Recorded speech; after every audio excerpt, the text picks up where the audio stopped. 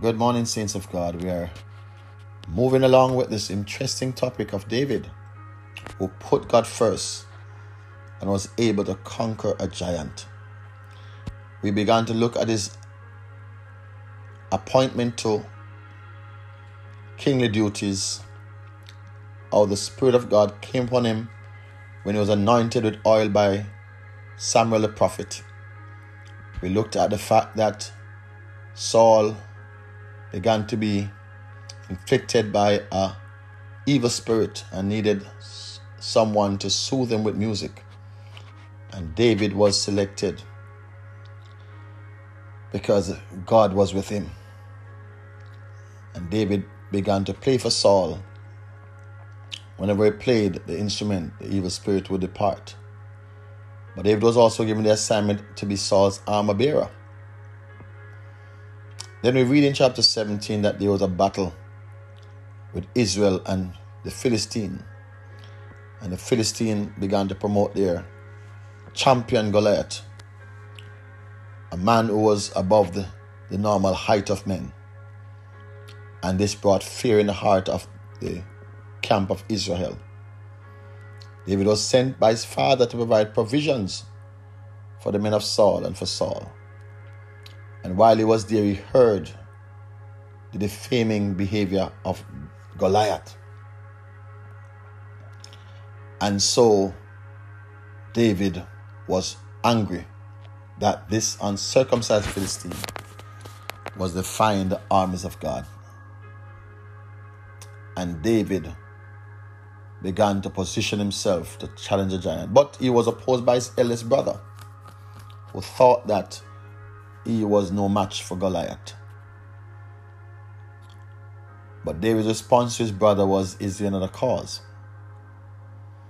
And he asked the question more than once. And it was such that when he was heard, someone rehearsed the same thoughts or expression to King Saul. The Bible said in verse 32, and David said to Saul, let no man fail or art fail because of him. Thy servant will go and fight with this Philistine. What a bravery.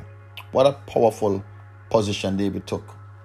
And Saul said to David, thou art not able to go against this Philistine to fight with him, for thou art but a youth, and he a man of war from his youth. So what Saul was saying, in comparison, David was no match for Goliath. One, he was too young. Goliath was a seasoned warrior from his youth. David was not known to be a warrior or fighter. But then when we look at chapter 16, when they were seeking to get someone to help Saul, he was described as a valiant man and a man of war, and a man who was prudent in matters. So again, Saul forgot that David had skills that he would have garnered by his protecting the sheep. Bless God. And David said to Saul, thy servant kept his father's sheep, and there came a lion and a bear, and took a lamb out of the flock.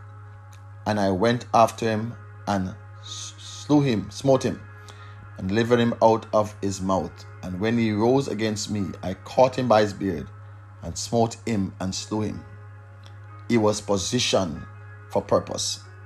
And David said, thy servant slew both the lion and the bear, and this uncircumcised Philistine shall be as one of them, seeing he hath defied the armies of a living God. So David didn't worry about Goliath's size and about his whatever he was carrying. David was confident that the God who delivered him by giving him power to overcome the bear and the lion, to protect the sheep, or to restore the sheep to the fold. The same God, oh thank you Holy Spirit, is able to deliver Israel out of the hand of this giant. And David equated him like the lion to the lion and bear. He is no greater than them. Just so God delivered him from the lion and bear, in a similar way, God will deliver him from this giant who has defied the armies of the living God. Note that David said, because of his behavior, his attitude was to defy the army of God. The attitude of the lion and the bear was to devour. And Goliath was no different.